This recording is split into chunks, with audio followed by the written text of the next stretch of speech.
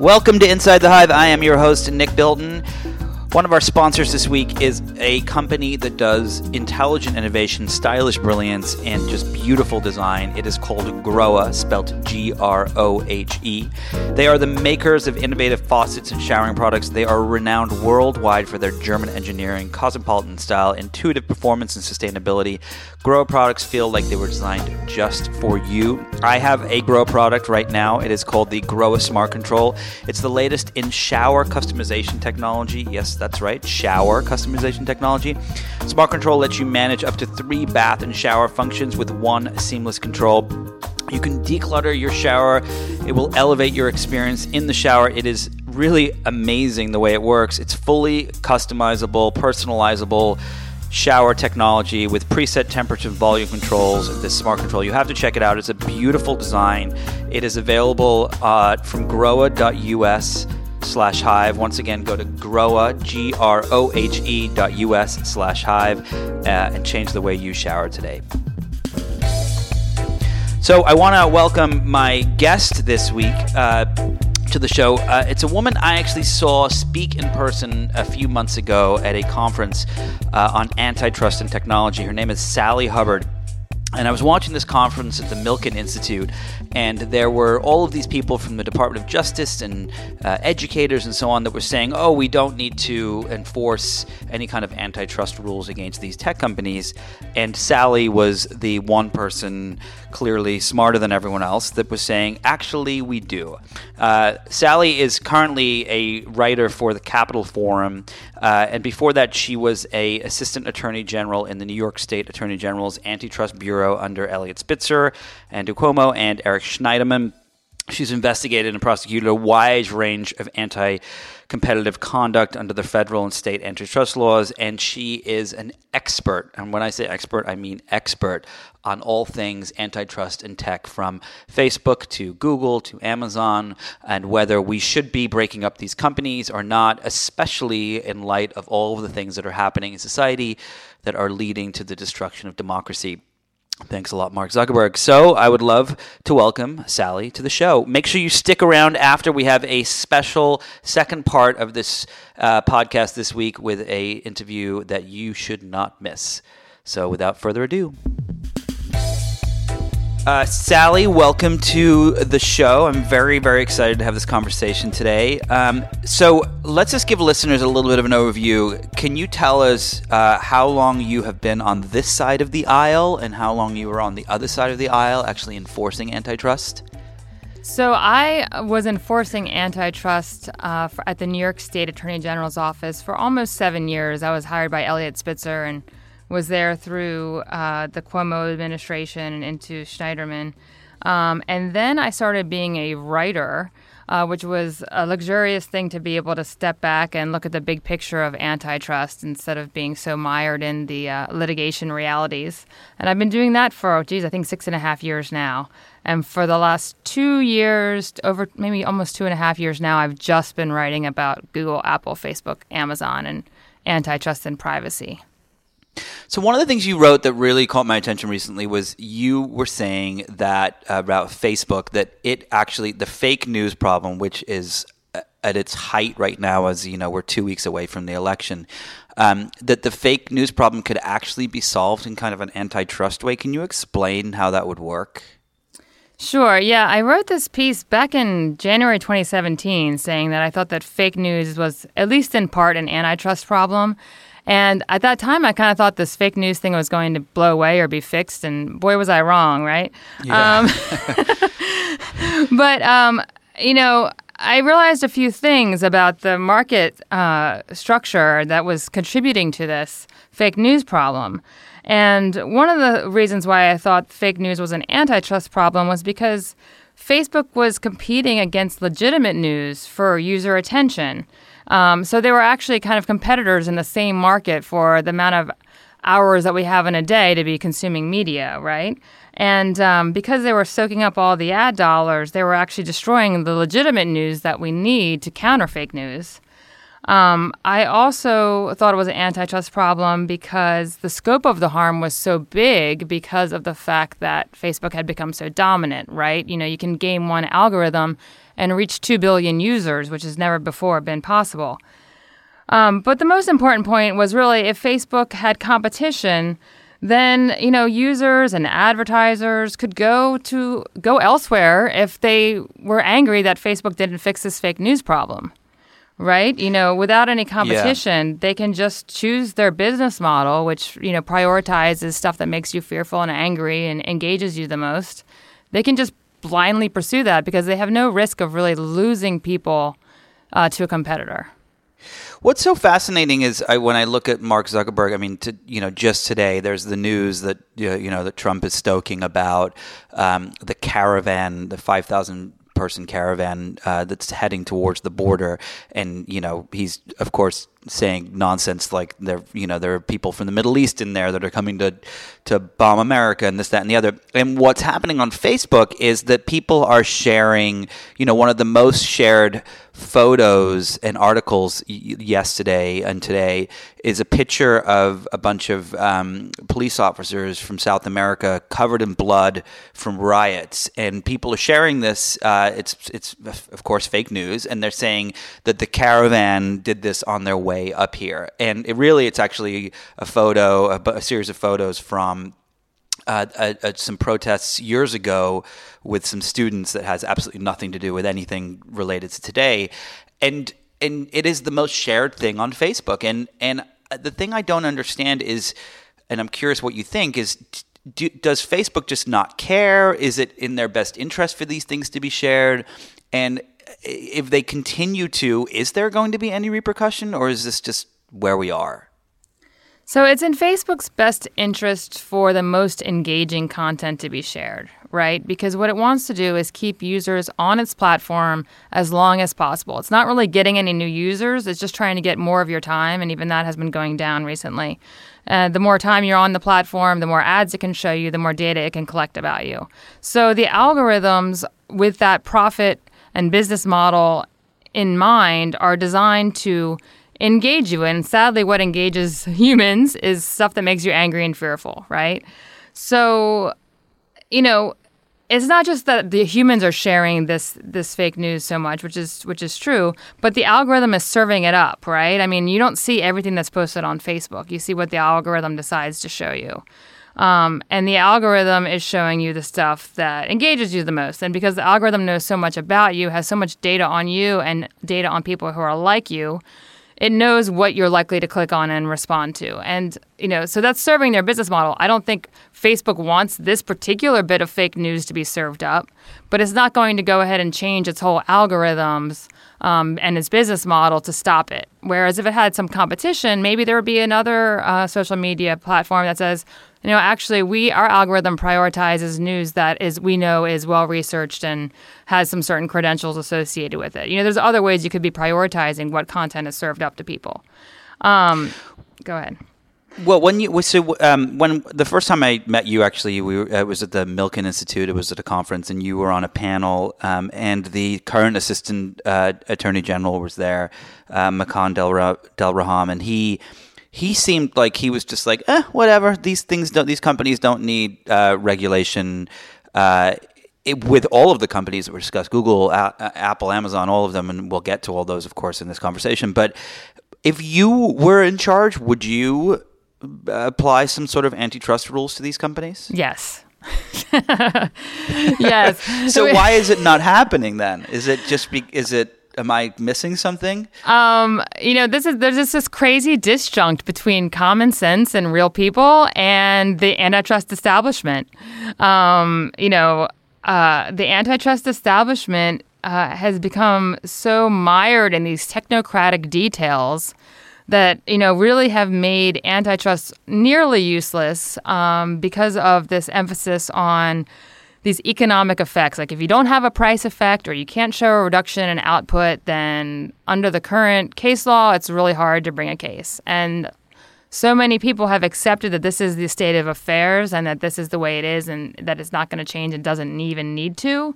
And that's largely because it's something that's been driven by, corporate defendants and well-paid lawyers and economists. And they've largely been driving the narrative. And there's like a select group of kind of people like me maybe there's like 20 of us who think there really needs to be some major changes and that antitrust is missing the mark. And it needs to go back to its historic roots, which was combating concentrated power and both economic and political power. And so what you're saying essentially is that the antitrust rules that exist today were not built for a company like Facebook or Amazon. They were built for completely different entities, and that the laws actually need to change. Well, so the actual laws themselves, like the Sherman Act is the main one that deals with conduct of antitrust, that deals with antitrust conduct. Then there's a Clayton Act that deals with mergers. The Sherman Act was passed in 1890, and it was passed in the face of huge companies like Standard Oil, right? So it actually is intended for that purpose. What's happened was starting in like the 1960s, there was a Chicago School of Economics that took over and got a lot of success in the courts to create these standards that really made economics and efficiencies be the number one priority.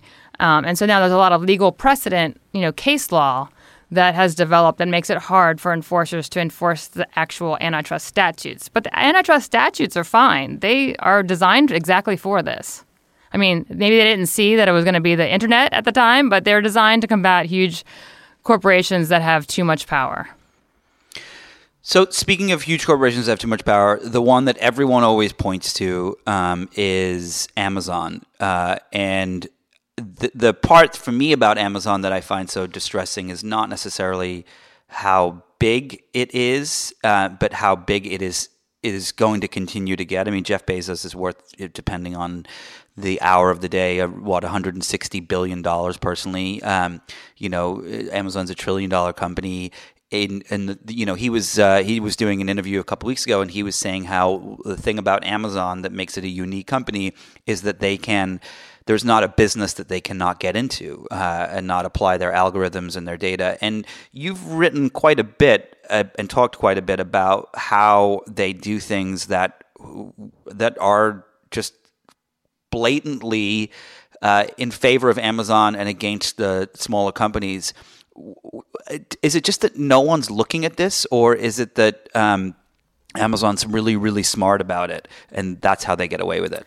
No, I don't actually think they're that smart about it. I mean, they were very smart, and Lena Khan wrote this brilliant article called Amazon's Antitrust Paradox, where they followed kind of the model that had been laid out by Walmart, which is as long as you give consumers low prices, you can get away with a lot of kind of bullying tactics in the marketplace. And because antitrust law and like I said, the Chicago School of Economics really focuses on this thing called the Consumer Welfare Standard. And as long as consumers are happy, then you can get away with whatever you're doing.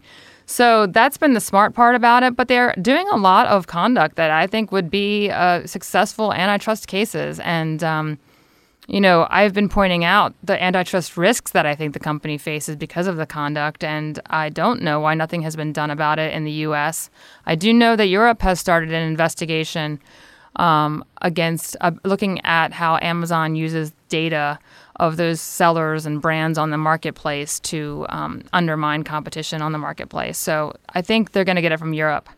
Didn't Amazon do something recently where they ousted marketplace sellers so that the only thing available was actually the Amazon product? Yes. And so yes, and to me that is clear exclusionary conduct that it would be enough to bring a monopolization claim. So under antitrust law, it's not actually illegal to be a monopoly, but it is illegal to monopolize.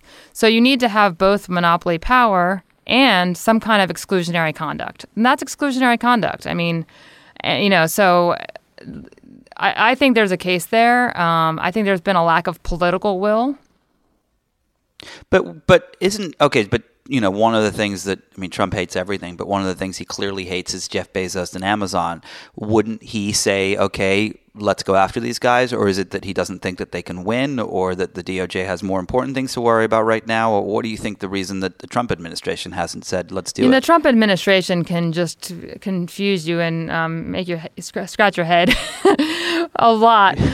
Because simultaneously with these kind of angry tweets about Amazon, the Pentagon is awarding Amazon the gigantic contract, that this Jedi contract that is, worth a huge amount of money, and the contract, the what is called, the RFP, looks as if it was custom crafted for Amazon. So you have like different parts of the government that are really catering to Amazon. And I just saw today that there was a report that Amazon's spending the most on lobbying it ever has in the wake of these Pentagon contracts. So I don't know. He says one thing, but then, the people that he put in charge are people who are more of this antitrust establishment that doesn't really believe in robust antitrust enforcement and thinks the markets will just take care of everything and there'll be some sort of disruption eventually. Do you think that it would require a Democratic president to be in office for any of this antitrust stuff to actually happen? Because Republicans, by and large, don't usually bring antitrust cases? It's tricky because Obama really wasn't aggressive at all with the tech platform. So actually, when Trump won, or whatever, got the presidency,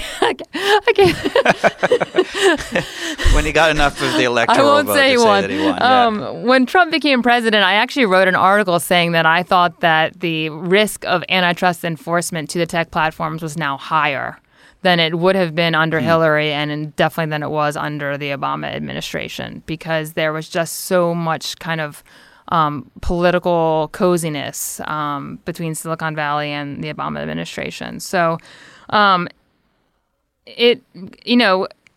if Trump really is this kind of new type of Republican that doesn't stick with conservative values, you could see there being enforcement here, especially because his base is pretty much anti-Silicon Valley. But, a lot of people he's put in power are more kind of the traditional conservative views that don't really want robust government intervention in big business. So can you explain how, if let's just say that they brought an antitrust case against Amazon, for example, or Facebook, let's pick Amazon for this one, how would it actually work, and what would the end result be? Would they break it up? Would they say there were certain things they can and cannot sell? Like what would be the process? If they were to bring in a monopolization case against Amazon for some of the practices that I've been discussing, things like, using the data of the other brands and third-party sellers that are on its platform and then taking over it themselves and prioritizing their own products in the top of their search rankings and giving themselves the buy box and kind of burying the competition.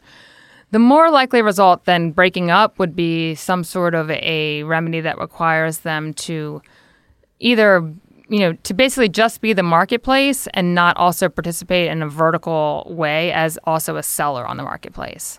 It's kind of so that's Got one. It. So it's not breaking them up. It's limiting some of the things they can do. Right. And the other thing that is possible is to do what we saw in Europe with the Google shopping case, where they said, Google, you need to treat your competitors equally as you treat yourself. So there could be sort of a equal treatment / kind of non-discrimination or neutrality requirement.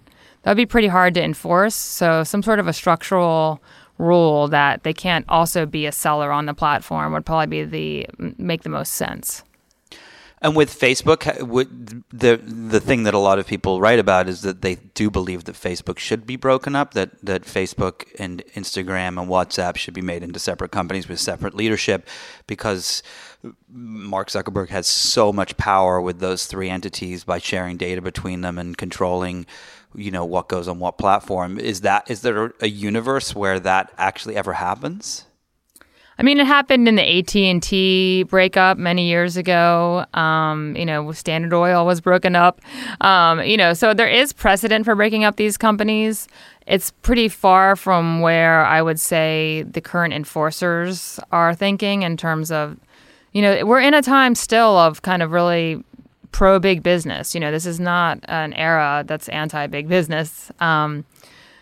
So the odds of it happening politically, I don't know. But I do think if you're going to deal with some of the issues involving Facebook's dominance, the probably only clean way to deal with it would be to require some sort of a divestiture of Instagram or WhatsApp, because, certainly Facebook views Instagram as its plan B right now, and it can kind of do all kinds of conduct that, doesn't seem to make sense, that's killing its brand reputation because it knows that it has that fallback position. But with AT&T, so one of the things I've never really kind of understood, so AT&T gets split up, and now AT&T is, of course, acquiring all these companies and growing again to this massive degree. It's, a $250 billion company today and continuing to grow. Is it just, is there a world where you could find these companies back in the same place that they were, and even if they do get split up? I mean, I guess that's possible. I mean, the difference now with AT&T is, most of the world has gone mobile, and we have, Verizon, T-Mobile. So we have, a few companies competing, whereas when it was broken up, it was literally like the only game in town. So one of the questions that I always get asked, and I don't know the answer to, is as these companies continue to grow, specifically in Amazon and to Google, and automation takes over, you're going to have a situation where automation will just literally take jobs overnight. And in that situation, these companies are going to they're going to become so big and so powerful that there's going to be kind of no stopping them. And what do you think happens in a situation like that? Do you think that there's a world in which the government realizes before this happens what is on the horizon and does something to kind of ensure that Amazon doesn't become a $100 trillion company or whatever? Or is it going to be kind of a little bit of a hindsight as 2020 and something will have to be done after millions of people lose their jobs? I mean, so far, the government regulation of the tech giants has definitely been a hindsight model, right? I mean, the reason why I think we're in such a mess that we're in now is because there's been virtually no regulation of them and also no competition, right? So that's why we have the tech giants kind of being able to pursue their business models without any restraints that normal companies would have to deal with. That kind of keeps companies in check, right? Like, I actually don't think these companies are any worse than any bad, they're not bad actors. They're just corporations pursuing profits, and governments haven't done their job of making sure that they have open markets that allow for competition to keep them in check, and also, some regulations to protect the American people, or in Europe, they're starting to do that more. So will they get ahead of it? That is optimistic. I have to ask. Come on. Yeah. That's optimistic. I do think that some of the regulation that's happening now, particularly in Europe, where they're trying to, create some rights for users and over their data, and they're trying to check some of the anti-competitive conduct against Google.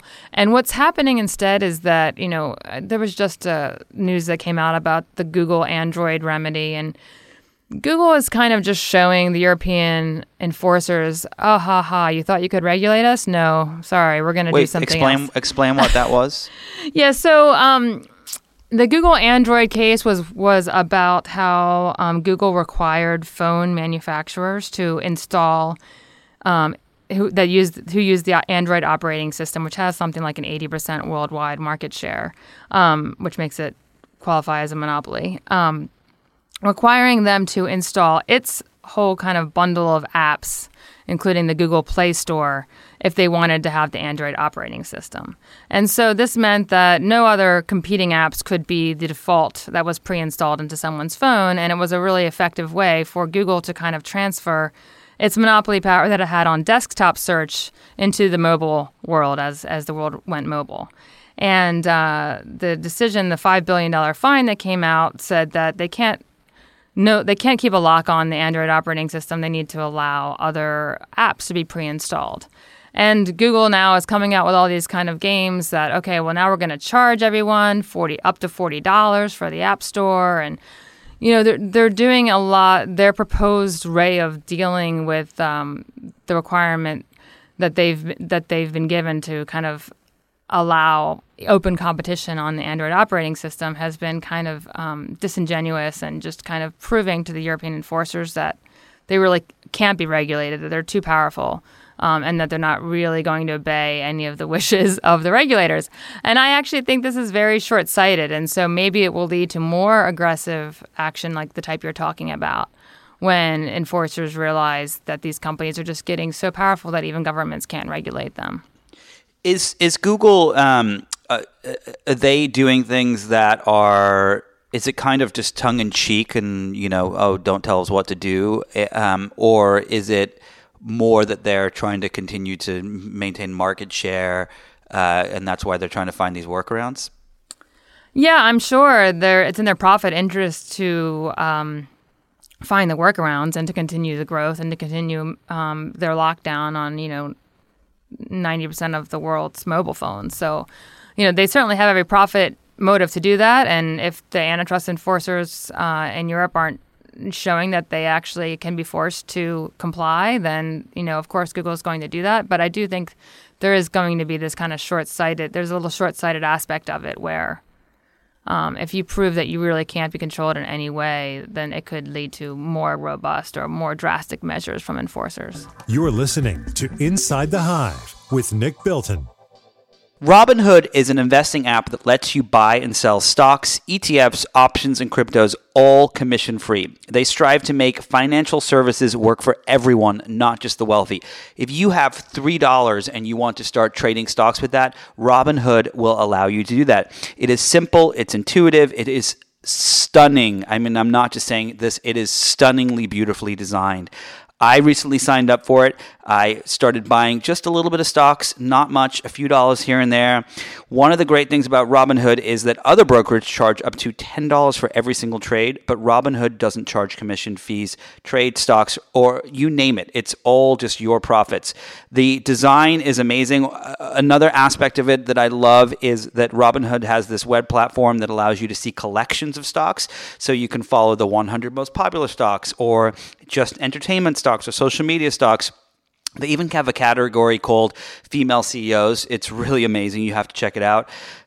It's just a really intuitive, amazing experience. But I am telling you, this is the best part today. Robinhood is giving listeners of Inside the Hive a free stock. I mean, literally free money. They are giving you a free stock. All you have to do is sign up at Bilton, that's my last name, BILTON.robinhood.com. That's Bilton, BILTON.robinhood.com. Robinhood is spelled ROBINHOOD.com, and you can get a free stock. They're going to give you Apple, Ford, or Sprint. It's going to help you build your portfolio.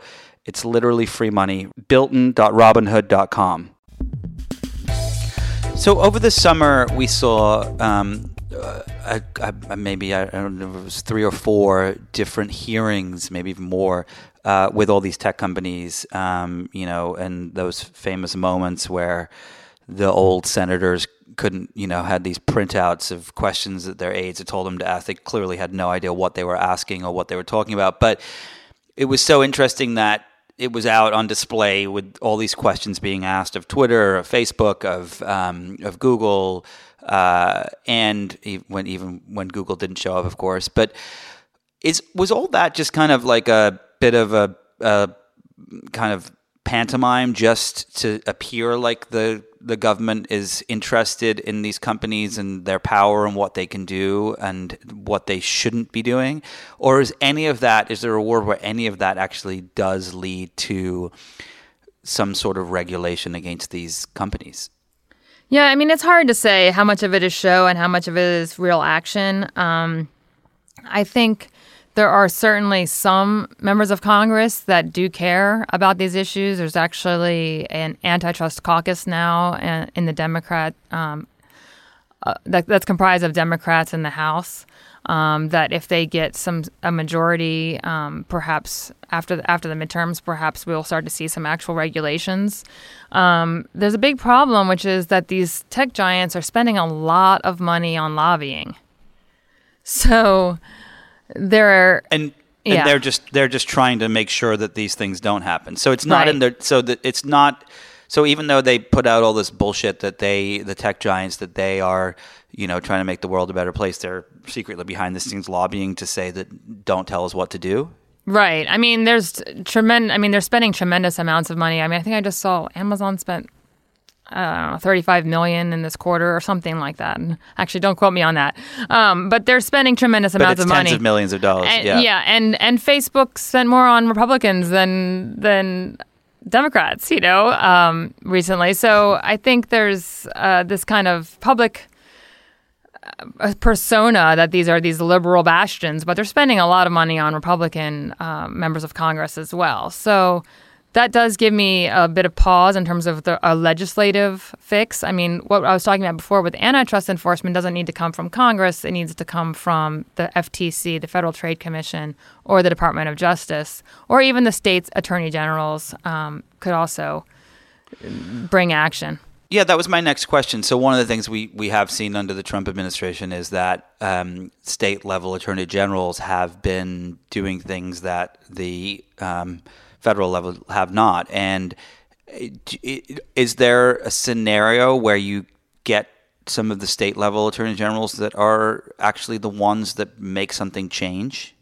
Yeah, actually, the Microsoft case, which is the last major monopolization case that we had against a tech company, was actually initiated by the states. The states started all investigating, and then the federal agencies joined in, the Department of Justice joined in. So they could certainly be the impetus for it. It would be hard for the states to take on one of these tech giants on their own just because of resources. A lot of states have like one antitrust lawyer in their enforcement. There's a handful of states, like I was at New York, we had about a dozen of antitrust enforcers, but that's still a much smaller number than what the federal agencies have. So they can certainly be the impetus for it, and they can certainly start There's a lot of pending investigations right now, actually. On the state level? On the state level. So how does it work? So let's just say that the state, like Southern District of New York brings sues or brings a case. How does it? Does it then go to the court, and if it's enforced, it goes up a level, or is it that in that state these rules now apply, or how does it work from a technical standpoint? So it depends. A lot of times when states are bringing really big cases, what they'll do is a multi-state action, where they'll work together with a bunch of other states, and then ordinarily. So the first thing they'll do is an investigation, and then they'll bring a complaint. And ordinarily, if it's a multi-state action, that will be brought in federal court usually. Then, you can appeal it up to in the federal court system. A lot of times, like if it gets that far, that's when you would normally have the federal government jump in. I can't recall a time when the states initiated like a major monopolization case against a major, global company without it eventually being a collaboration with the federal agencies. Okay, so if I put you in charge, I said, okay, you are now in charge of antitrust for the United States government. Who would be the first company you would go after? Well, I think the easiest case, unfortunately, when you're an enforcer, you tend to think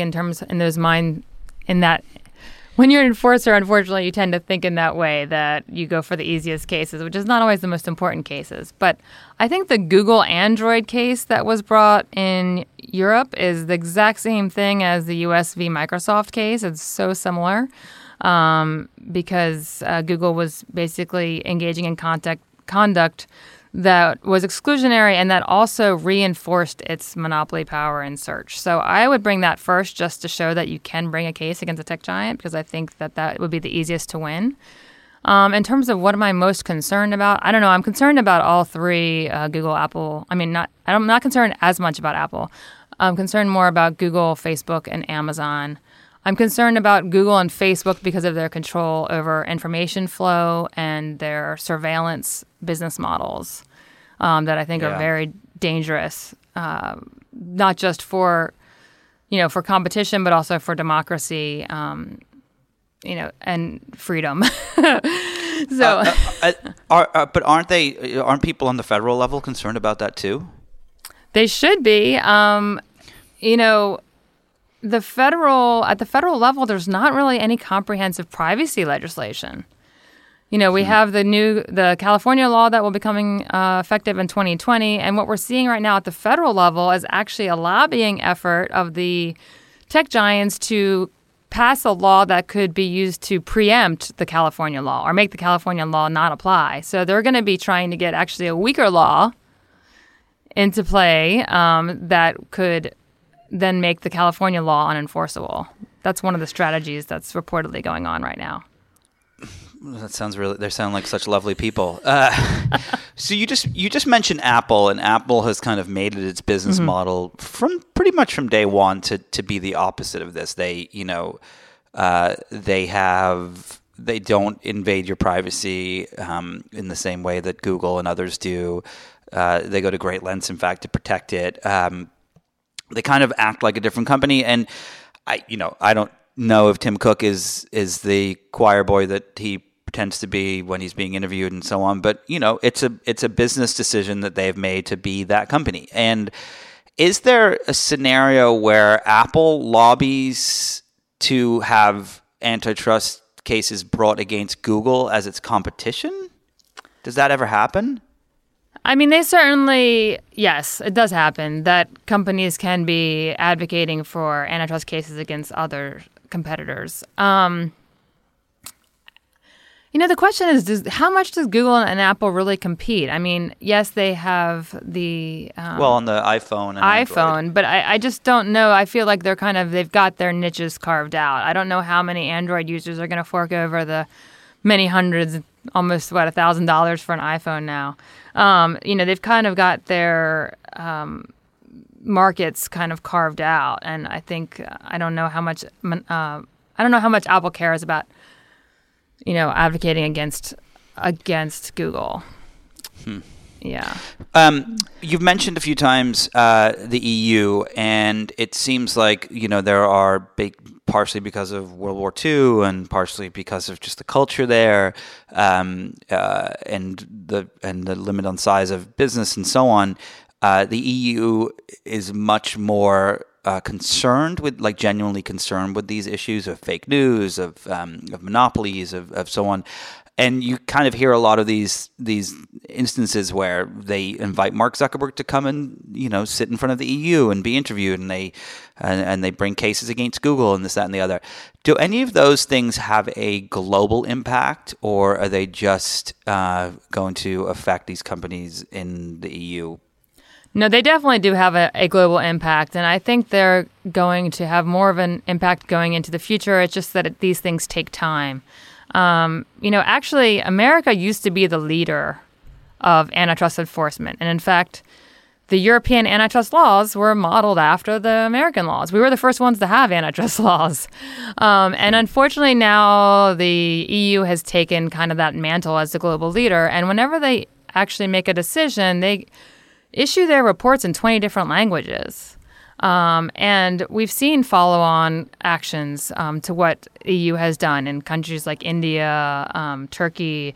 There's definitely going to be global impact. And you have to wonder, once they get something like the General Data Protection Regulation, their big privacy regulation, once they get that really working and enforced, why aren't people around the rest of the world going to say, hey, I want to have those rights too? I mean, it just...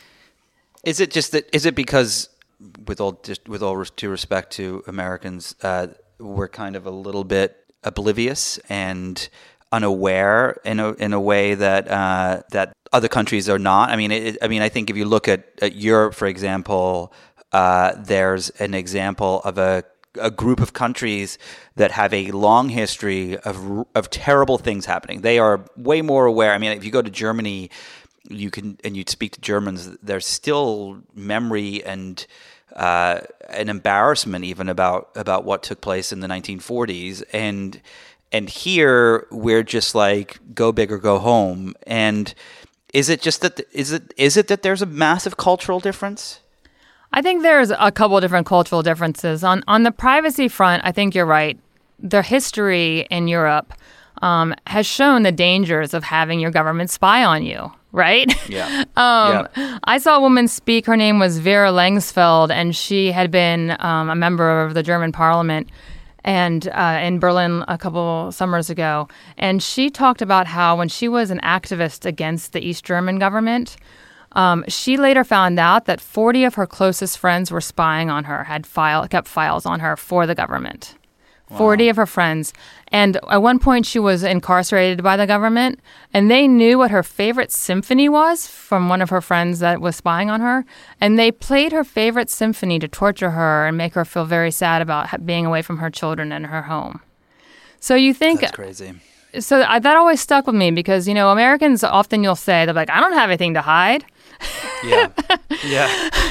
And, the most innocuous thing could be used to torture you at some point. And the other thing that people really don't understand, and it's, I think, a fraud on the American people, to be honest, they don't understand how they're being tracked. They really don't. Yeah. They have this abstract idea of how they're being tracked. They don't understand it. And that's a deliberate result of it not being in the profit incentives for Facebook or Google to show you that, and the government doing nothing about it, right? They don't understand it. So I think when people say, I've been on panels with academics from top universities who are being paid by Google to say people don't value privacy and doing these ridiculous studies. And I'm like, why don't you give them an option and let them know how much they're really being tracked? And then we'll find out what they value. I mean, if they don't know what the problem is, how can they decide? Well, it's also one of the most searched things on Google is Google, because people don't understand. I mean, literally, it's like one of the top search things on Google still to this day. Is people go to Google and they type in Google because that's how they think that they have to start searching for Google. And it just is a perfect example of the fact that people have no concept. And it's mind-boggling. I mean, the fact that Cambridge Analytica, what they were capable of doing. And got away with for years is just a perfect example of that. Yeah, and I think the other thing that people don't understand, not only do they not understand how they're being tracked and how Facebook and Google are combining the data that is on the platforms themselves, plus a 360-degree view of their activity around the web, plus offline purchasing behavior, store loyalty cards, all of these data sets are being combined. People don't understand that. And the other thing they don't understand is that because Facebook and Google are doing it for advertising, that sounds pretty harmless. But guess what? The laws keeping this information out of the hands of the federal government are so weak. So if you're someone who doesn't like Trump, the Trump administration or the Obama administration, whichever administration you despise, which half of America despises each of those, right? They can say, Apple, give me or Google, give me the information about Sally Hubbard. I want to know every search she's given in the last 10 years. And Google could try to fight them on it, but they don't have much. There's a lot of authority for the federal government to just get that information. The laws are very weak. Wow. So you sent me a document before we jumped on this podcast, and it's kind of an overview of all the tech platforms and the expansive regulatory risks. And it's a long document, and there's a lot of stuff. And there's the FTC investigating if Facebook broke its consent decree from 2011. There's investigations of Google breaking its consent decrees. There's all these different things, and I'm curious if any of these actually will go anywhere. If there's anything that you actually think is going to actually lead to either stopping a monopolization of a Google or an Amazon, or actually ensuring that Facebook does something to stop fake news, or if these are just kinds of just things that are happening on the side, and it's just a lot of lawyers talking to a lot of lawyers, and nothing actually goes anywhere. So what I think is that there are so many different regulatory enforcement measures that are creating risks for these tech companies, these tech platforms. I don't think any one of them is going to be like the fatal blow that takes away the monopoly power and fixes all the problems. What I do think is it's kind of like death by 1,000 cuts. can't imagine that it's good for these companies. Particularly Facebook, I feel like is suffering so much brand reputation, getting a reputation among regulators as being a persistent recidivist that just violates consent decrees and rules and laws. And I think there's this kind of downward spiral of brand reputation.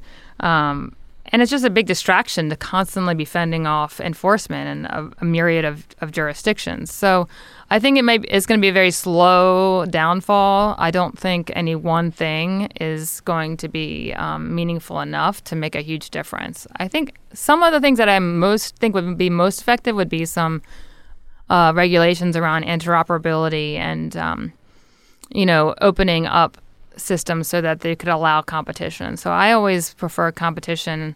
I think it's a more effective way of disciplining firms' behavior than regulation.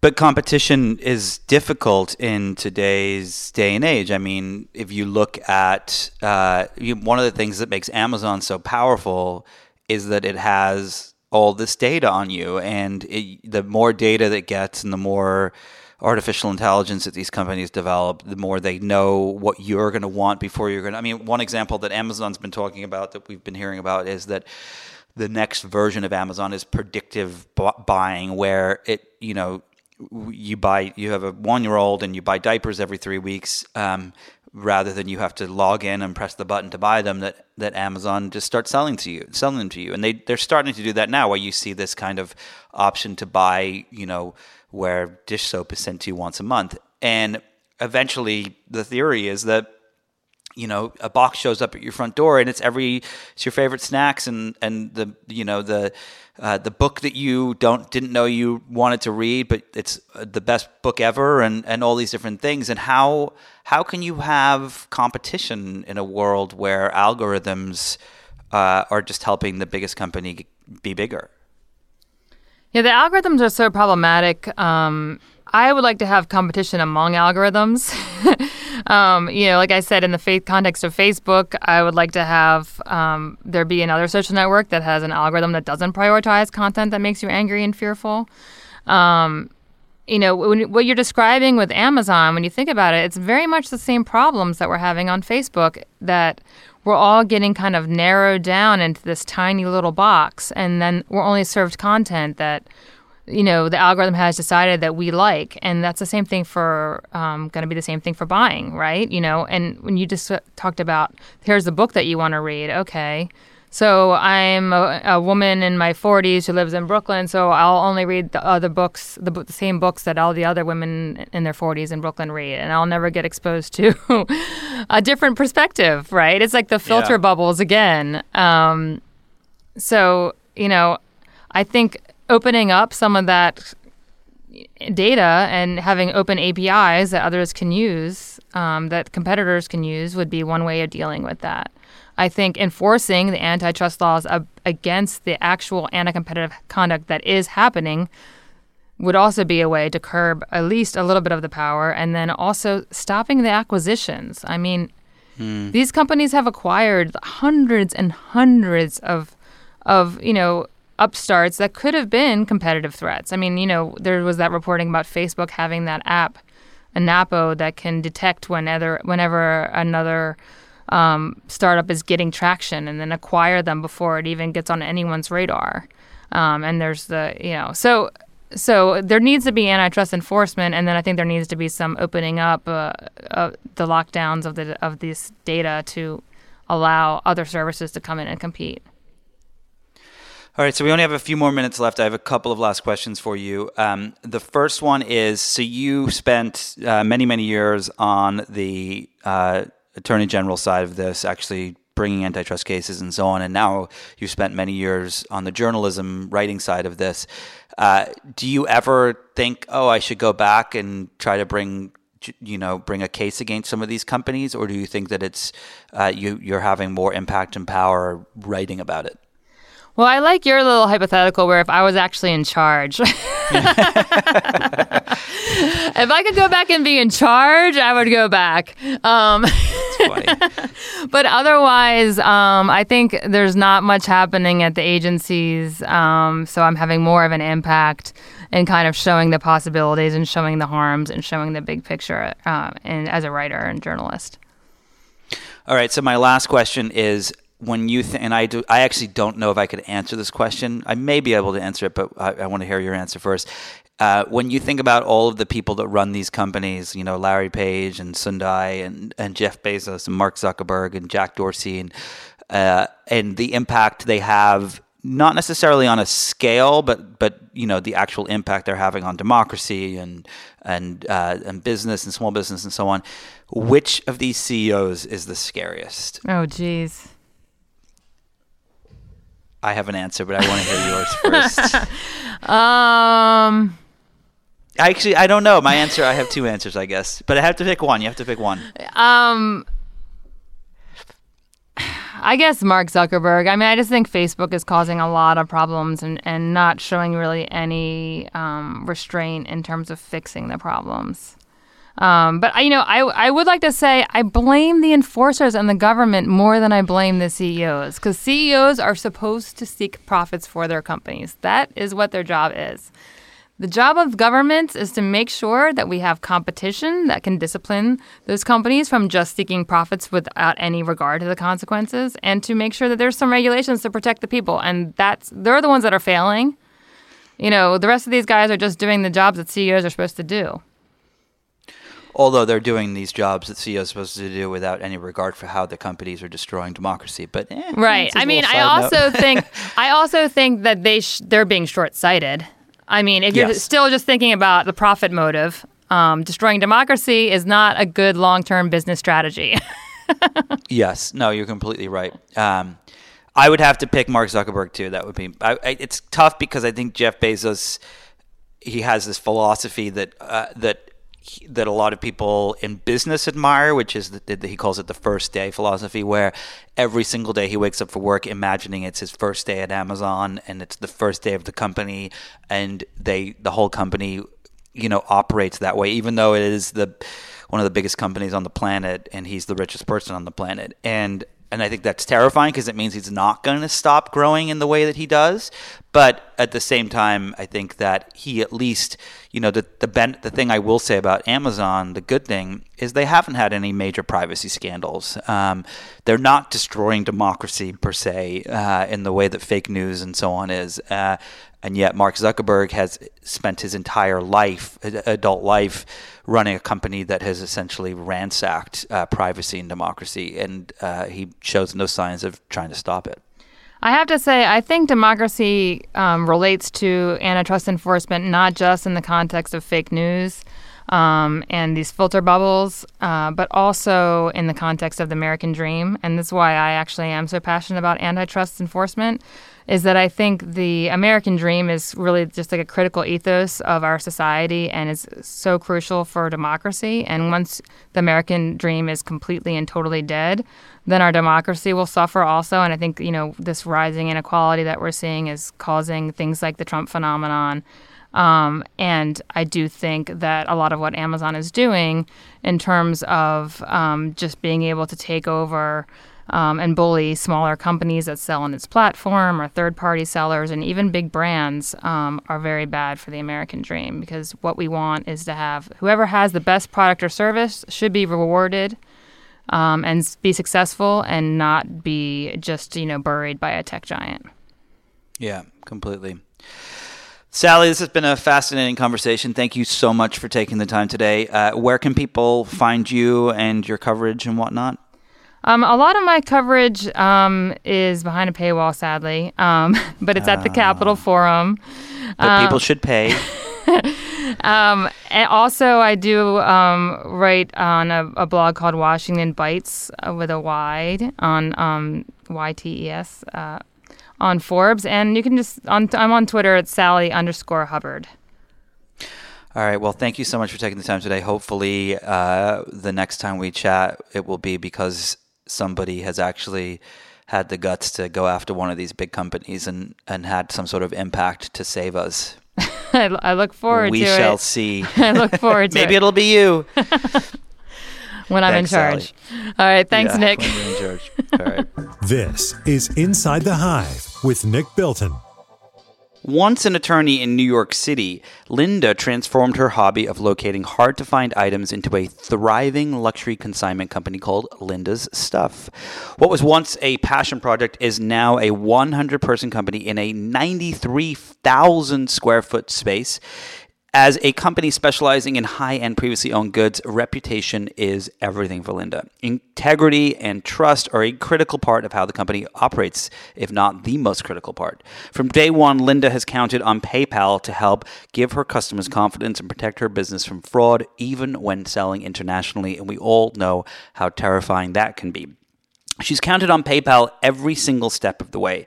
When it comes to growing your business, PayPal is your payments partner for today and tomorrow. Visit paypal.com/growth to set up a business account today. Sign up for free. Once again, go to paypal.com/growth. And now, in conversation with Ted Sarandos, Chief Content Officer of Netflix, Lisa Nishimura, Vice President, Original Documentary and Comedy of Netflix, Chapman Way and McLean Way, Directors of Wild Wild Country, moderated by Joanna Coles, former Chief Content Officer of Hearst Magazines. God, how exciting. I think that this is actually the most expensive panel we have in terms of time spent. And what I really want to say to Ted and Lisa is, what the hell are you doing here? You've got 700 hours, 700 original projects and $8 billion at stake here. We're here to see you. Well, good. Thank you. I appreciate that. So first question to Ted and Lisa. I really want to know, 700 original projects, $8 billion to spend on original content. How do you guys spend your time? How much time do you spend schmoozing, wooing, seducing, making deals, watching TV, and reading? Someday I'll track myself on the hour splits, but for me, I spend a lot of energy these days on our growth of international local language original production and our film initiative. Our scripted series business is in a great groove and growing really great under Cindy Holland, who does a fantastic job there, and Scott Stuber is running the film business, and Eric Barmack, who runs that. And honest to God, the only way that we can do all that is that they have, and Lisa can talk to this too, but that they have unprecedented green light authority. That if everything had to funnel through me, every decision through me, we would have a fraction of those shows, and God knows how good they'd be. So. Okay, so we've moved away, or at least at Netflix, from the era of having one personality dominate all the content. Lisa, how does it work in actuality? How many are there of you that have green light power? I mean, what does your direct report situation look like? About a dozen people, would you say? So people often talk about the breadth of programming that we create, stories across all different kinds of format, whether it's scripted or nonfiction, whether it's short or long form. And I think the key is that you hire a density of talent that's deeply passionate and has deep relationships into those communities, and you empower them to make choices. And what we try to do is mirror what Ted's given us, which is a lot of latitude around areas of interest. So my specific area is documentary, so nonfiction, as well as comedy. Right?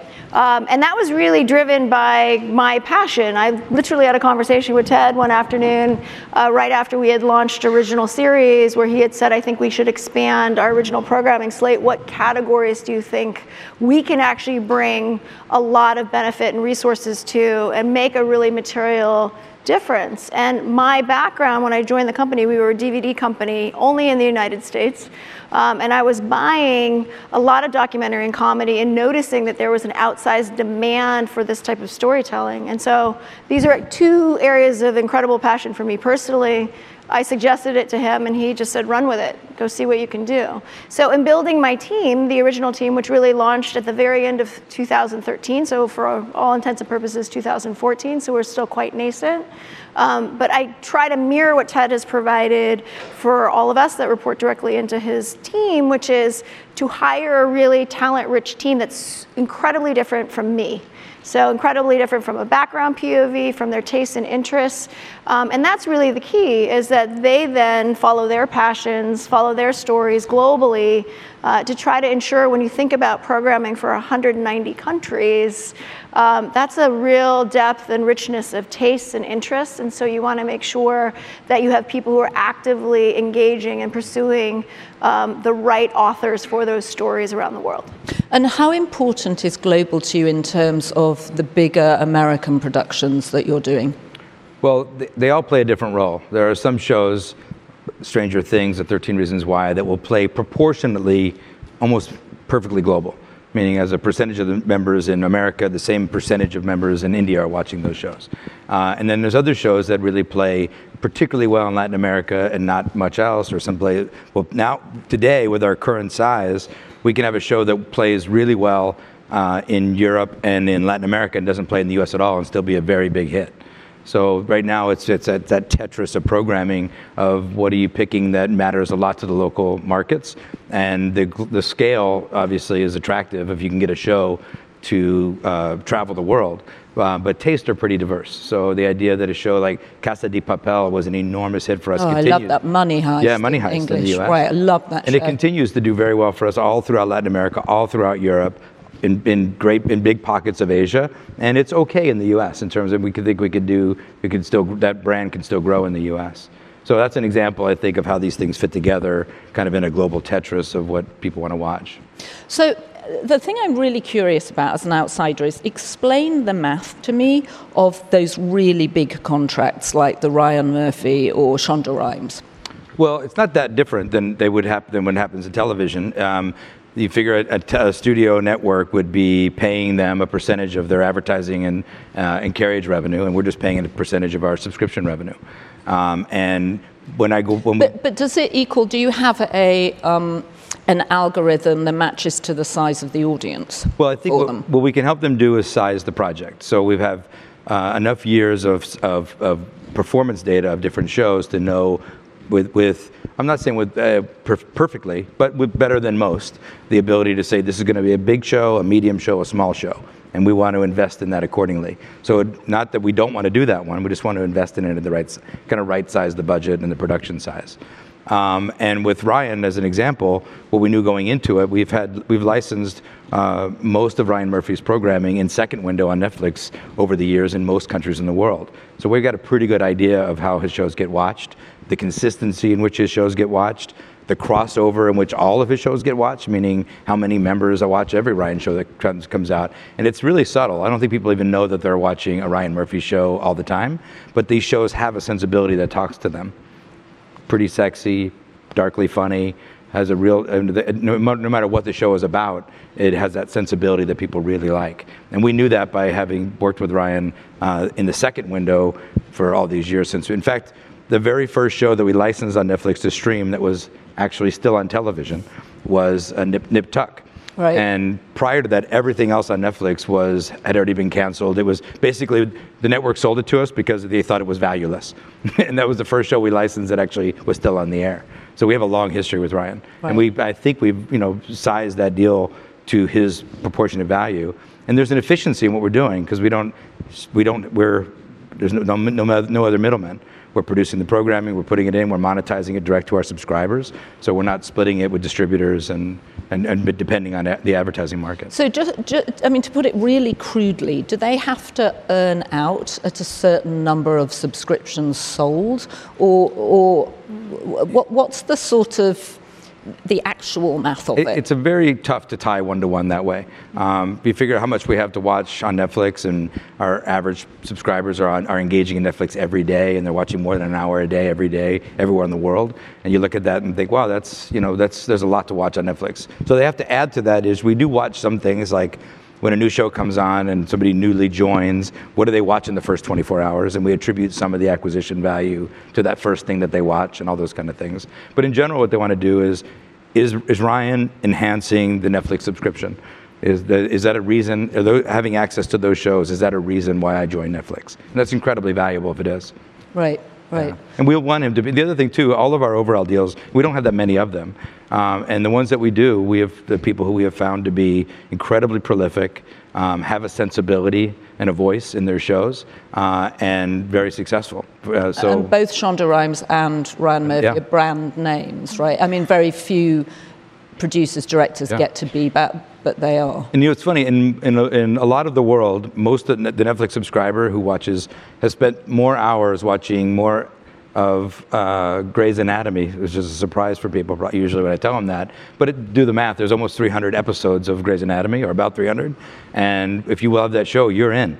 And you wait for the new season to come, and you're watching it on Netflix every time. So I think time spent, Grey's Anatomy is one of the most watched shows on Netflix. Well, that's hardly surprising with McSteamy and McDreamy. I would spend many hours as I could with But them. again, that's not even giving credit to Scandal and How to Get Away with Murder. And right, I think you should double the subscription value, or double the subscription price then. Done.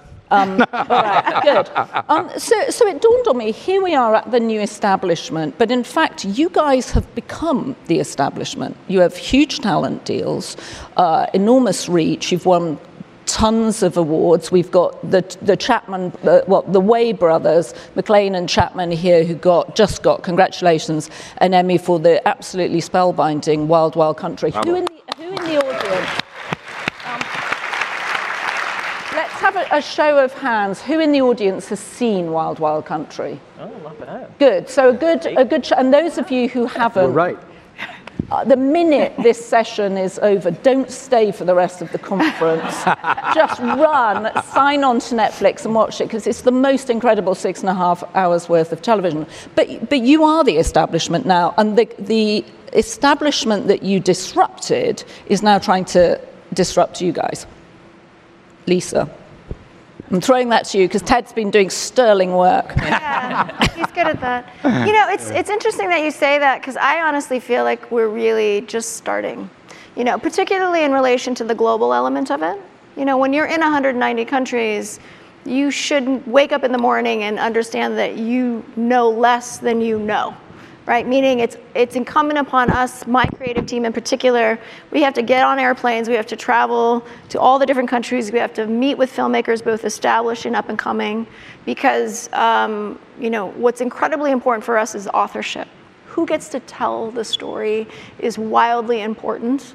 And the idea of people coming out of the US or Western markets and flying to the corners of the earth to tell every single story just doesn't make sense. There are elements where that makes sense, and there are times when you really need to go to the source. And what's great is we're in an organization that is you know, globalizing in a real way, and we're very much in student mode, which I love. You know, as an executive, the ability to show up for every day and know that you're going to learn something. But there's no way to cheat that. You actually have to get into each of those different each of those different countries, and you have to really understand what are the stories that are most compelling and most resonant, and who are the right people to tell those stories. So I appreciate and recognize that people talk a lot about us being, having arrived and really sort of made a mark, but I feel like we're really just starting to understand the importance and the responsibility that comes with having a platform where filmmakers can talk directly to 190 countries. That's a really big deal. And so we want to be incredibly thoughtful in the way that we think about that. But I guess what I was also trying to get at was the idea that the establishment, who may have been complacent, have woken up to the extraordinary changes in the industry that you've wrought. And so you've got Disney and the Fox deal going ahead. And then you've also got Amazon and Apple getting into the content business. And that's not their first love. And frankly, 8 billion could be a footnote for them if they decide that this is something they want to do. So how conscious are you of them as disruptors and potential disruptors of Netflix? So we try, and we don't focus much energy on any competitor. Mostly, if we're managing to the 190 people who are subscribers to Netflix, our members, and their satisfaction and their joy, that we do pretty well. And if we get too worried about competition, I mean, we're like you. I don't have any idea what that Apple product's going to be. I don't think anybody does. I don't think the people who are making shows for them really even know yet what that's going to be. So I can't spend that much energy thinking about it. So what we really want to do is spend most of our energy thinking about how are we making people happy. And there's a great way to measure that with subscriber growth, with viewing hours growth. Are people engaging with the service more? And as we grow around the world, that's how we can measure ourselves. How we're doing against competition, it's not clear who our competition is. So I mean, there's plenty of it for sure. And to your point, they could certainly afford to do what we're doing. The one thing I do give advice to people who ask about a job or an opportunity, I always say, look, you want to go to work for a company, a great company, and take the lowest job at the strategic center of what that company does. And for us, this is all we do. Right. This is it. So in all these other companies who are getting into this business, this is not yet the strategic center of what they do. It might evolve to be, but it's certainly far from that today. But the only advantage they have is because it's not their strategic center and their business is selling cell phones or toilet paper if you're Amazon, yes. Then you have more money to spend. Mm-hmm. But they want to spend it smart. They're smart people. So. But sorry to cut you off. It's not just the spend, it's also the creative focus, right? If this is the only thing that we're meant to do is to try to figure out how to work with the best filmmakers, the best storytellers, and bring their stories to a global audience, that's the driver, right? We're not taking ads, we're not, right? You're driven very specifically. And I feel it every day in the office where we're talking about what can we remove that's a distraction to make sure that you have over 5,000 employees focusing on really one thing, and that's really quite powerful. All right, so let's bring in the content makers here. We've got Chapman and McLean Way, astonishing achievement with Wild Wild Country. Tell us how it came about, and then I want to know the nuts and bolts of what it was like actually making it with these guys. Yeah, we had done our first documentary with Netflix in 2014, which was really earlier in their original programming initiative. And that was a documentary that took place in Portland, Oregon. So as we were wrapping up that first documentary, we came across this archival collection of over 300 hours of footage on the story of Rajneeshpuram. And we immediately kind of started taking some of the money we had made from Battered Bastards to start transferring the tapes. We kind of put it all back into Wild Wild Country. And came across a bunch of great characters and a really thrilling saga that people seem to have forgotten. And so it wasn't too long after that we'd gotten some connections to characters, and we took it to Netflix to show them what we were working on and partnered with it. So did you get, because for those of you who haven't seen it, the series is, or the show is dominated by a character called Sheila, who is the most extraordinary find possibly in the history of documentaries, actually. I mean, I wish she were on the panel with us, because she would swear undoubtedly at some point, probably stalk off. You need a lot more time. Yeah, you would need a lot more time. Not allowed to come to the United States either. So, well, we could have beamed her in. Yeah, we beam her in. Netflix could have beamed her in. But at what point did you secure her? Did you secure her before you went to Netflix? Or? Yeah, Actually, the first archival tape that we played was Sheila cursing out Ted Koppel on The Night Show. So we were immediately like, wow, who is this character? Let's go track her down. Yeah, I mean, in hindsight, I think Wild Wild Country makes a lot of sense. But to be honest, when we first started conceiving it as a 6-hour documentary series, we took it to a lot of places and tried to get this kind of off the ground. That was kind of the advice we were given. And to be honest, the reception was pretty cold at a lot of places. A lot of people were looking for a very name-recognizable celebrity with a built-in audience. And our whole thing was like, that's what makes the story so great. It's like no one knows about it. It's gonna blow people's minds. It really wasn't until, and like, thank God, fingers crossed, we always wanted to take it to Netflix anyway because we did our first documentary with them. But Lisa and her team were kind of the first people to really lean into that, and they weren't phased at all. Like, we had a meeting with a executive at another place, and they're like, well, what celebrities were a part of this group? And we were like, well, that's not right. And then it was like, okay, well, maybe we can get a celebrity narrator to narrate it. And then I was like, this meeting's not going the way that. Okay, McLean, who was that? Let's just call them out. Come on, who was that? It was HBO. Oh, yeah, it's Richard in the audio. I don't think Richard knew didn't think you were that. actually going to answer the question. No, I did. I was hoping. Okay, so interesting. So HBO... They've done some pretty good stuff. Yes, they've done some pretty good stuff. They have. Well responded. That was very diplomatic, especially because Richard's having a party tonight that we want to go to.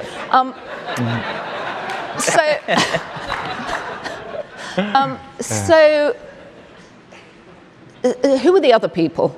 I think I should keep my mouth shut. So Lisa, how do you? I mean, do you reach out to Lisa? Do you know about her? Do you cold call her? What's the actual process of you guys? Well, we had connecting? worked on their first film together. Oh, right, The Battered Bastards. Right. So I saw it at Sundance, and I just fell in love with this film because I think that the way that they construct story, you don't have to know anything about the universe. You don't have to be a sports fan at all. And Battered Bastards of Baseball is just a remarkable story about the human spirit and friendship and family. And I knew that they had something incredibly special, so we stayed in touch. And the documentary world is tiny. And so when we knew that they were out pitching, we absolutely wanted them to come in. And I think it was kind of not dissimilar from when I first sat down with the filmmakers of Making a Murderer. You hear about a storytelling universe that has a richness and almost an unbelievable quality, and it's only in the fact that it is nonfiction that your brain can take it on. And I often say to my team, you think about scripted narrative movies that open with that chyron that says based on true events, right? And then it goes into sort of a feature scripted version of it. I mean, they do that because they believe that the notion of it being real draws you in and makes you feel more connected to the various subjects and characters. And we have the great pleasure of everything we swim in is actually real people, real events. So when they started talking about the Rajneeshi and the original vision, and then you start to understand, Anand Sheila, it was just such a rich canvas, and I knew that they uniquely had a connection and an incredible gift to tell that story. And so you should add, by the way, but the one beauty of working across all kinds of different genres of programming is you also had a great partner and advocate in Mark Duplass, who we've done a lot of great work with in the indie film space, and has always been a great champion for Netflix. And he was huge for us. Yeah, absolutely. Yeah. And how did you settle on the idea, or was it part of the editing that you got to it being 6.5 hours? Yeah, we knew early on that we had met with a lot of people in Eastern Oregon. We had met with a lot of Rajneeshis and ex-Rajneeshis, and we had spent a lot of time with government officials. And it was clear that it was kind of like a triangle where all three had vastly different perceptions of what happened out there between 1981 and 1985. And we knew if we did that in a 90-minute feature, it would get truncated so much where it'd get really easy just to choose sides, and there's a villain, a bad guy, and there's a hero. And that wasn't our experience getting to know all these people. We felt like everyone had really valid arguments for why they did what they did. And so capturing that nuance was much easier and a bigger canvas than a truncated version. And what were Lisa's notes like? Yeah, we got really, really great notes. I think one of the great things about Netflix is they give you a ton of support early on in pre-production when you're there, and then they kind of let you go off, and they put a lot of faith and responsibility in you during production to go get your footage, film it, and then bring it back. They really come on board during the post-production process again, sending cuts. So we would send a rough cut of each episode as we finished it. And I remember one example, we had sent our first episode in, and one of the main notes was to kind of tweak the ending, which is, we initially had it where Bhagwan the Guru kind of walked off into blackness and was more of a poetic ending, and our titles came up. And Netflix's great note was bring it back to Antelope, Oregon one more time. Let the audience know this is where the story is going to be. It's going to be a battle between these two communities. And it really kind of added that cliffhanger suspense that really made you want to click on the next episode and figure out where the story was going. I know that's like a small anecdote, but that last scene of the Rajneeshis coming back in the Antelope at the end, it almost really centered the whole series as this is a series about a political war that's going to erupt in Eastern Oregon. But yeah, there are notes we've been spoiled because Netflix has kind of mostly always been our home. But it's like you hear other notes from executives, and it's always like, take this out, take that out, take this out. Netflix is kind of like an empowering process where hey, here's what we are loving about this episode. And then slowly, as you kind of start to build towards those notes, the kind of parts of the episode that aren't working so well end up on the cutting room floor. So one of the complaints you sometimes hear about work going to Netflix is that people worry it doesn't get surfaced and it gets lost because there's so much material there. With Wild Wild Country, I felt like within the space of maybe 3 days, suddenly everybody I knew was watching it, and I immediately obviously had to go and watch it. And it was word of mouth, I think, rather than it surfacing on Netflix. So how would you select the audience for something like Wild Wild Country? Well, there's the built-in algorithmic one, which is the people who love the documentary series generally, like a lot of them, and like a variety of storytelling in that area of programming. But there's all kinds of other things about what other people are watching that would lead you to believe, with high certainty, documentary feature watching, documentary short watching, documentary series watching, that they would love this. Or their film watching, or their scripted season watching. The people who love Ozark love Wild Wild Country. Right. And we know that algorithmically very dependably. So this a notion that things get lost on Netflix, it's actually kind of silly. because in fact things get found on Netflix in remarkable numbers. And because we don't publish ratings, people will say that out loud because you, outside of your own social circle, like I know, you may find yourself saying, I never heard of that, because it's not for you. And the way that it comes out, and eventually something will rise up in the zeitgeist to be so big that everyone knows about it. So this room probably overrepresents a little bit, right? For Wild Wild Country, the same way when I got to India to do press a few weeks ago, we had a few months ago now, Nanette, the Hannah Gatsby, who's on the panel later, her show, everyone in India wanted to talk about it. Every reporter wanted to know about Nanette. And there's no reason to believe that anyone in India would know about that show other than the site helps them find it. And then it just exploded through word of mouth and we do a lot of advertising as well too. So there's a lot of things. Again, we had 40 different shows that were nominated for the Emmy Awards this year. You know, these shows have all kind of rise to the top of the zeitgeist. But you worry when people say, well, you have so much to watch. Yeah, well, it's not all for you. And and Netflix has the ability to parse out those things that are for you, and the magic of finding something that the way you connected to that show is so valuable that our ability to do that across incredibly vast taste is what makes things get found on Netflix, not get lost. All right, so I want to come back to you immediately on that for one thing.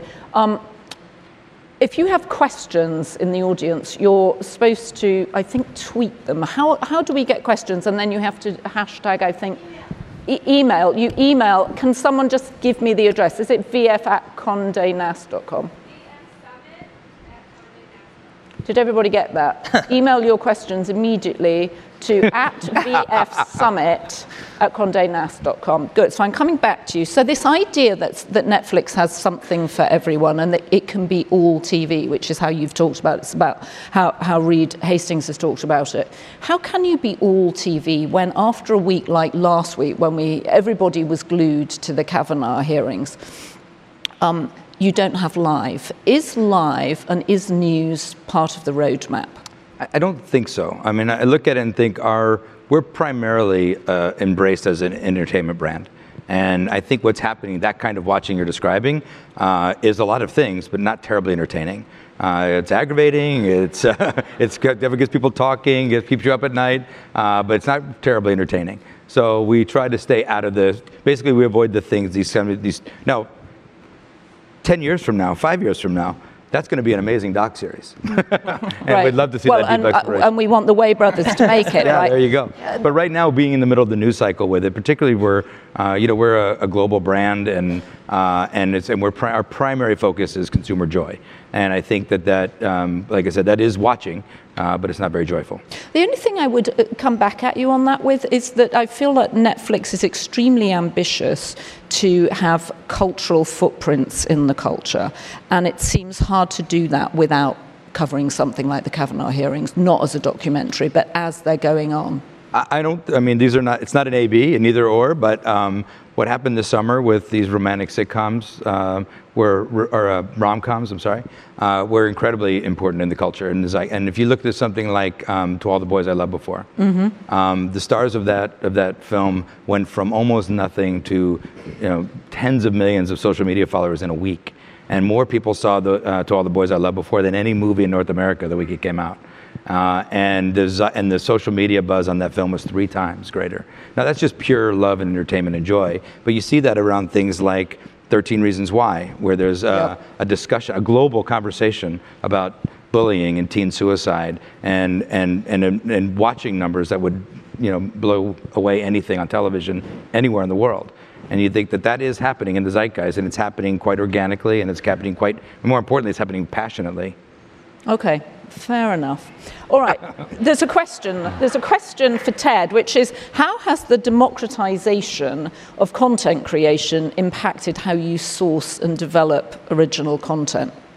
So outside of the US, it's not unusual for us to find content posted to social media and develop it into something else.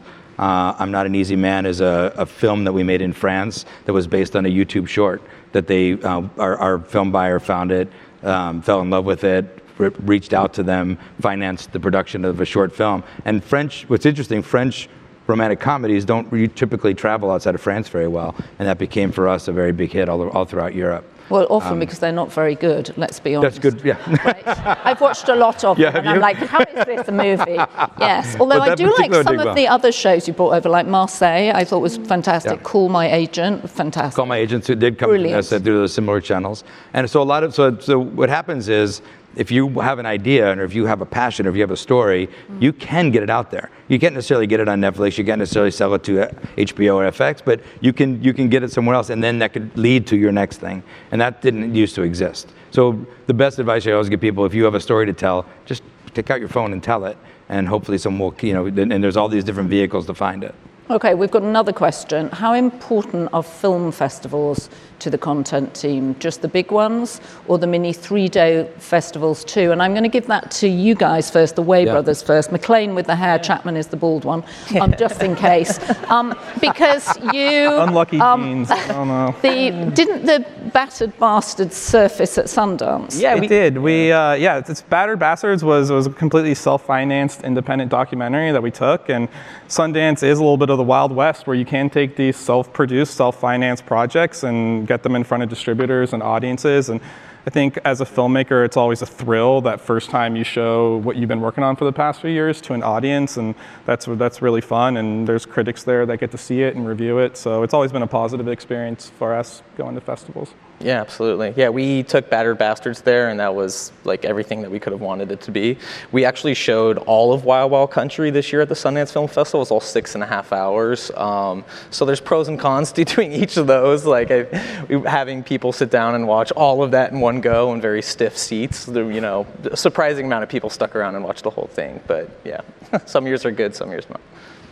And I was just going to add on the business side of it, it's just as likely that we today are making the movie that will open that festival, but will also be there as a buyer of content that we didn't produce. So it's very incredibly important. And which are your favorite festivals, or the most useful ones? Well, they're different for different purposes and reasons, right? So Sundance is always top of the year. It's an incredibly prestigious festival. You follow that with Berlin, which is wonderful for a European audience. Genre-wise, South by plays a role. Then you have Tribeca. Then you have Cannes. So they all sort of have their own moment and foothold. Certainly the fall festival circuit is incredibly important, I think, to demarcate for the awards season.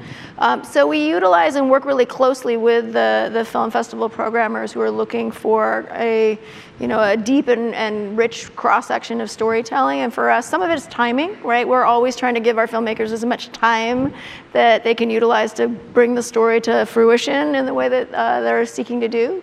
But I think all the various festivals are incredibly helpful and unique. And so we really try to program what those festival runs are in a really bespoke way.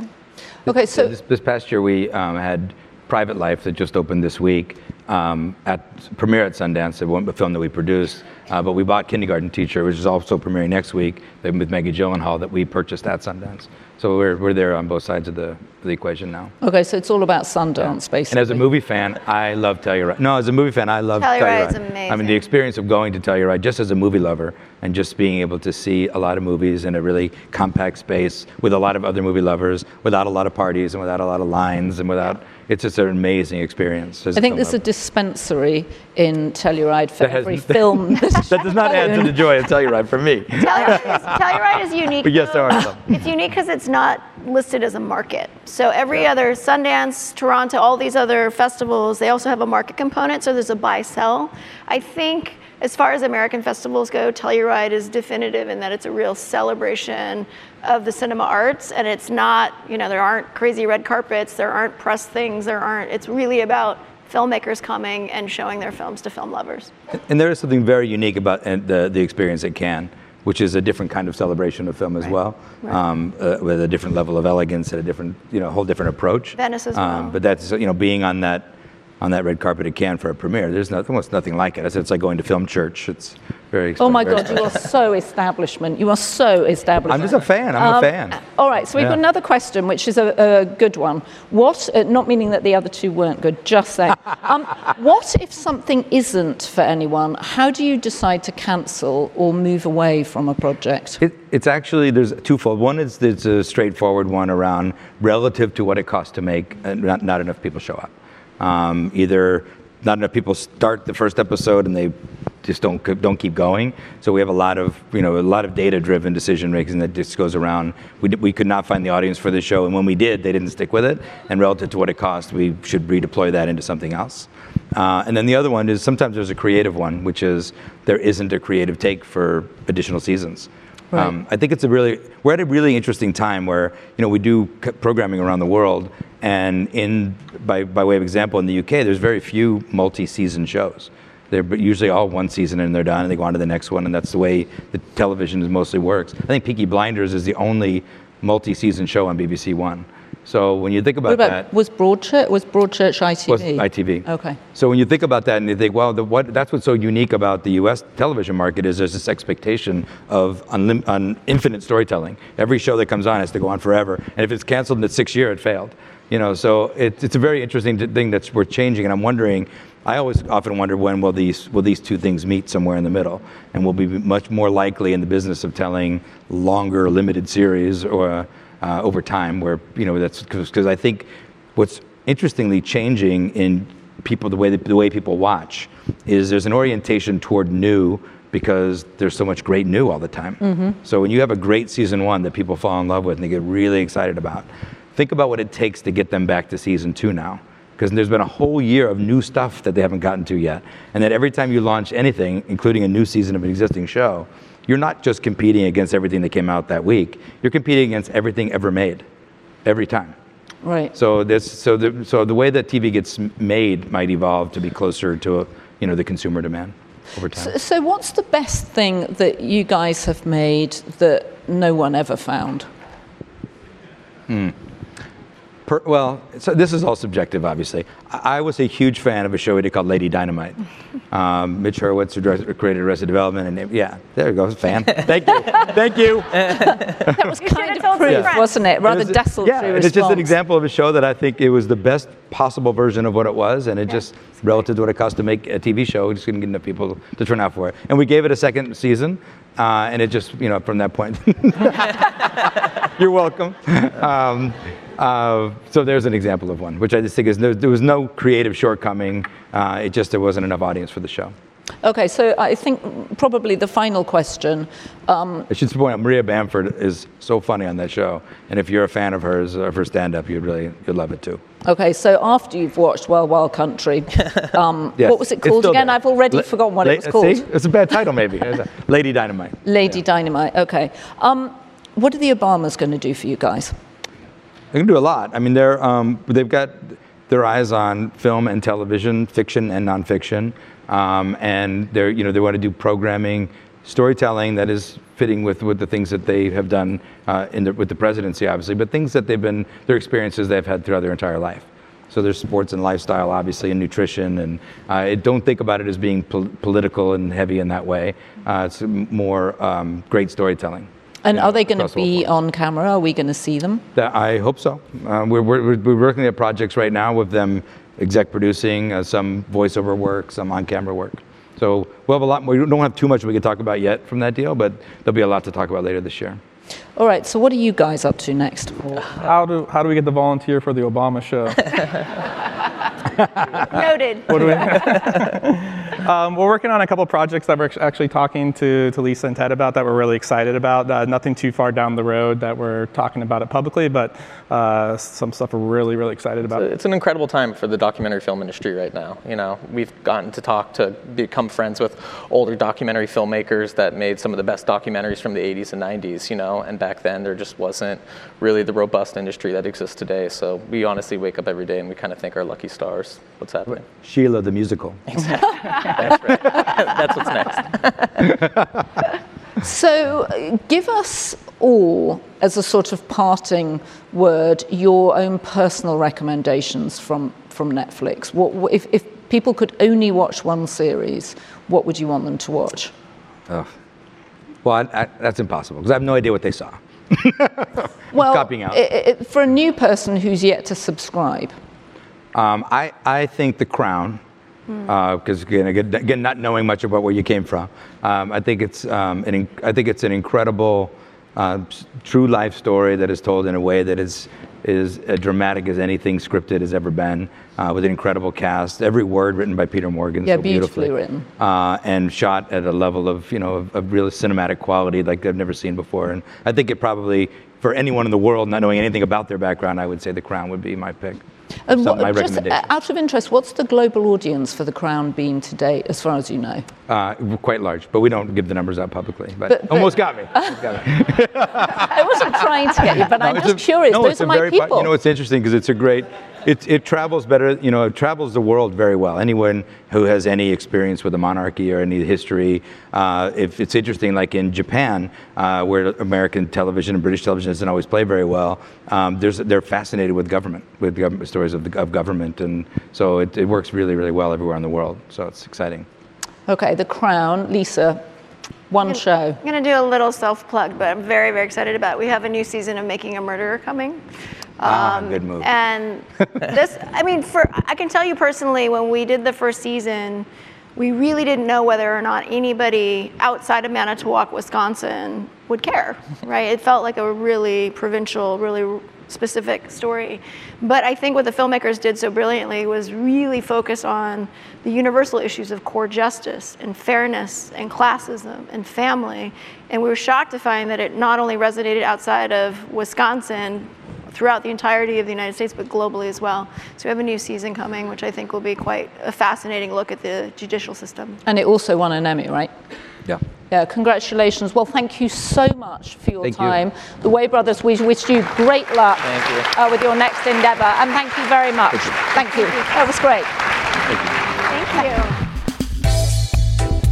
Thanks to my guest this week, Sally Hubbard. If you enjoyed this conversation, be sure to listen and subscribe to other great episodes of Inside the Hive with Nick Bilton. You can find these on Apple Podcasts, radio.com, or anywhere you get your podcasts. And please don't forget to leave a really nice, happy review while you're there. Preferably 5 stars. We'll even take 6. Thanks to the folks at Cadence 13 for their production work. And thanks, of course, to our sponsors this week, Groa, Robinhood, and PayPal. Please support them the same way you support this podcast. I will see you all next week as we have our lead up to the midterm elections.